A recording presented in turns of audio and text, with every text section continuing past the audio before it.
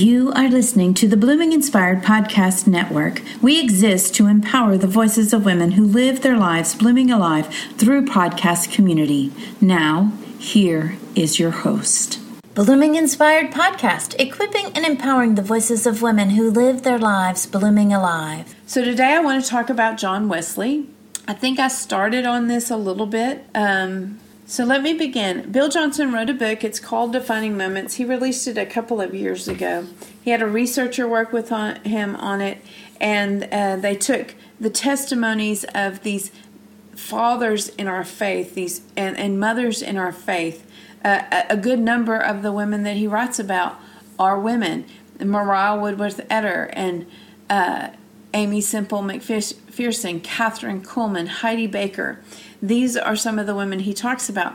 There's a website that I was reading today that has also women listed as being integral to revival activity and those great awakenings. You know, there have been 2 great awakenings, 3 great awakenings that they've talked about. They feel like we might be on the cusp of a new great awakening. But I want to challenge you because I said it at the very beginning. Revival isn't butts and seats. It isn't a handful of baptism on Sunday morning. It isn't a handful of people getting saved when thousands are attending. But revival is the moment when the power of God comes with force into a person's life, into a room, for instance. And everyone in that room is personally affected and changed by the presence and the power of God at work in the room and within them each individually. So Bill Johnson has written this book. It has 12 different leaders' stories who were part of great moves of God. And I'm going to talk about the man who headed up the Azusa Street Revival in Los Angeles, California, and what happened at Azusa, because his story ties into where we're going with the story about John Wesley. And I may read a few more of these testimonies out of this book as we go forward. So today we're going to talk about John Wesley, and tomorrow we're going to, Thursday we're going to unpack some of the scriptures that I feel like sustain and support what I'm reading about here. And so this chapter begins with a quote from John Wesley. I put myself wholly into thy, God's hands, and put me to what thou wilt. Rank me with whom thou wilt, but put me to doing, put me to suffering. Let me be employed for thee, or laid aside for thee, exalted for thee, or trodden under foot for thee. Let me be full, let me be empty, let me have all things, let me have nothing. I freely and heartily resign all to thy pleasure and disposal. Here's the deal. John Wesley was the father of what was then called Methodism. And Methodism later became the Methodist Church. And he came in the 1730s to Savannah, Georgia, while the United States was then a colony of Great Britain. And John Wesley lived from 1703 to 1791. He got to be an old man, wouldn't you say? He was about 88 years old. And he was a significant player in sparking and releasing the first Great Awakening. See, he met these Moravian missionaries who were instrumental in setting the stage for his defining moment. And I'm reading from Bill Johnson's book again. His first interaction with them took place on a boat ride to America in 1735 and 36, where he observed their peace in God and assurance of salvation in the midst of storms. It made him curious about what they had that could give them that kind of peace. Do you hear that? In February 1738, while in London, Wesley met another Moravian missionary named Peter Böhler. His interactions with the Moravians caused him to rethink his earlier theological training. You see, he had been to seminary. He had been taught about the doctrines and theologies of the church of his day. And on May 24, 1738, Wesley reluctantly attended a Moravian meeting at Aldersgate Street in London. Now, the Aldersgate's important. While he was listening to a portion of Martin Luther's preface to the book of Romans, do you see how this is tied to Luther's tacking that list of grievances against the Catholic Church to the church door? This is tied to that. While he was listening to a portion of Martin Luther's preface to the book of Romans, his heart was, quote, this is his words, strangely warmed. From that point on, he had full confidence in his salvation by faith rather than by works. Almost immediately after this encounter, he went to Herrnhut, Germany, to spend time with the Moravians in order to learn more. By New Year's Eve that same year, he was back in England at an all-night prayer meeting. How many places do you know are hosting all-night prayer meetings? They were hungry for the things of God. Do you see that? With his brother Charles Wesley, evangelist George Whitefield, and about 60 others. And God, quote, his words again, crashed in on them in the early hours of New Year's Day. This became fuel for the Great Awakening, the first Great Awakening. And shortly after, Wesley began open-air preaching, and John and Charles Wesley later became founders of the Methodist movement, which gave birth to the holiest movement and that greatly influenced Pentecostalism. John Wesley was the 15th of 19 children, only 10 of whom lived to adulthood. It was a hard life, do you understand? He was born in June 17, 1703, into an Anglican family. That means they went to what became the Lutheran Church here in the United States. He was from Epworth, England, and in 1709, at the age of 6, Wesley was miraculously saved from the flames of a burning house. When he was a teenager, he was marked by God when he came across a poor individual employed as a luggage carrier, who was nonetheless overflowing with joy. This caused Wesley to rethink his own Christianity. This will be something that you find in common with almost all the people who led movements that resulted in revival. They were hungry for the things of God. They were looking for more. And they encountered people who were having experiences that caused them to question what they thought they knew about God and to discover more about Him. He began to fast and pray and disciplined himself to find more of God. In 1720, he moved to Oxford, and by 1725, he was ordained as a deacon in the Anglican Church as Christ Church Cathedral. A year later, he became a fellow at Lincoln College in Oxford. During this time, Wesley was heavily influenced by The Imitation of Christ by Thomas A. Kempis, Holy Living and Dying by Jeremy Taylor, and A Serious Call to a Devout and Holy Life and Christian Perfection by William Law. In 1728, he was ordained a priest, and then in 1729, he joined the, quote, Holy Club, which was a group that regularly met together to observe daily disciplines and to love those less fortunate. There was an aspect of service to what he did. George Whitefield and John's brother, Charles, were instrumental in helping to form the group. The students at Oxford named them Methodist because of their strict spiritual disciplines. You could say there was a method to their madness. Shortly after their father's death, John and Charles headed by ship to Georgia with 2 others from the Holy Club with the intent to evangelize the Native Americans.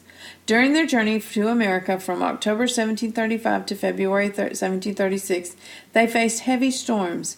John and his British friends were afraid they might die, and they were unsure of their salvation if that were to happen.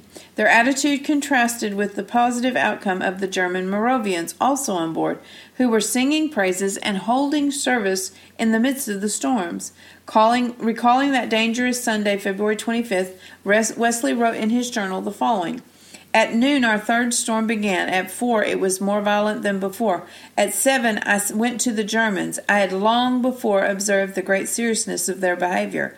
of their humility, they had given a continual proof. In the midst of the psalm wherewith their service began, the sea broke over, split the mainsail in pieces, covered the ship, and poured in between the decks, as if the great deep had already swallowed us up. Can you imagine? This sounds like something right out of Paul's testimony about being shipwrecked.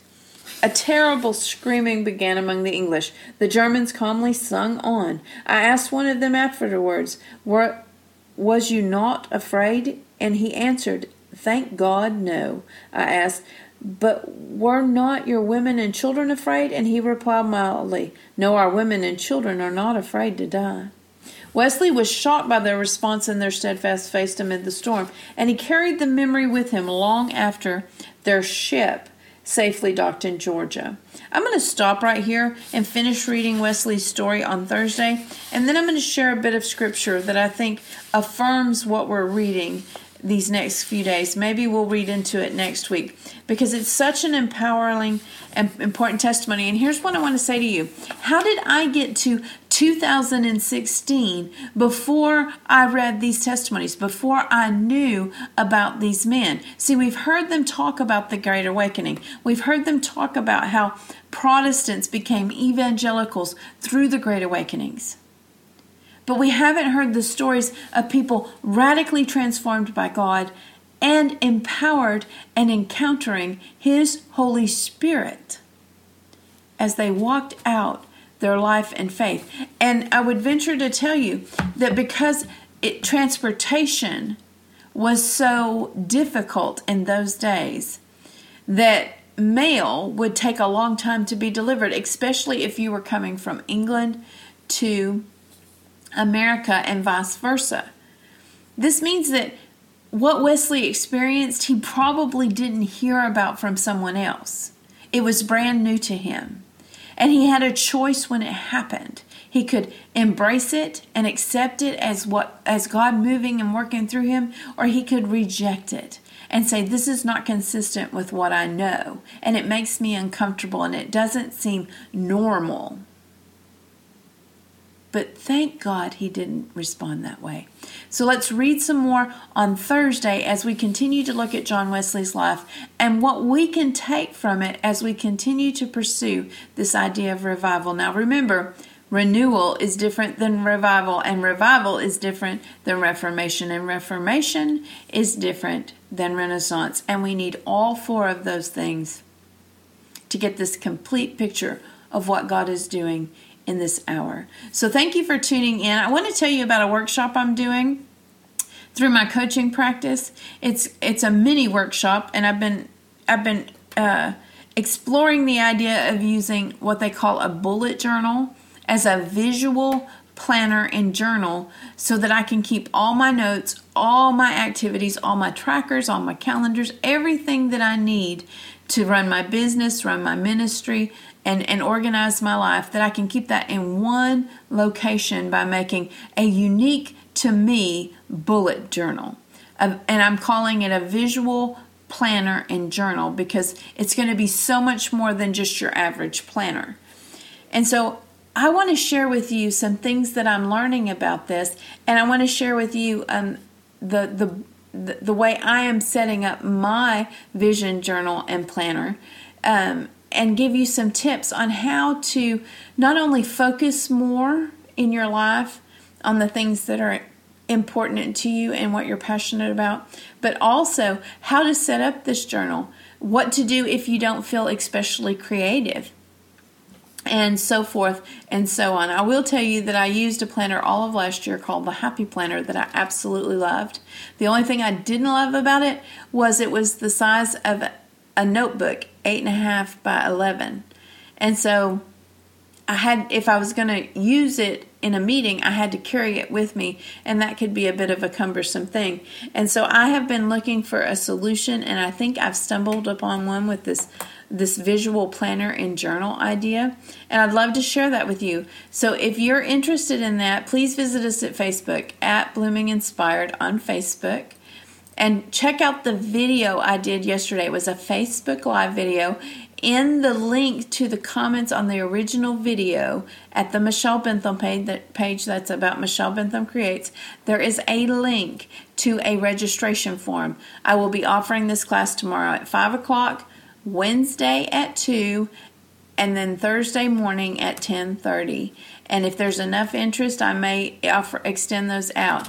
And I'm also going to be offering a 6-week coaching workshop that's designed to help you realize who you are in Christ and who He wants to be in you.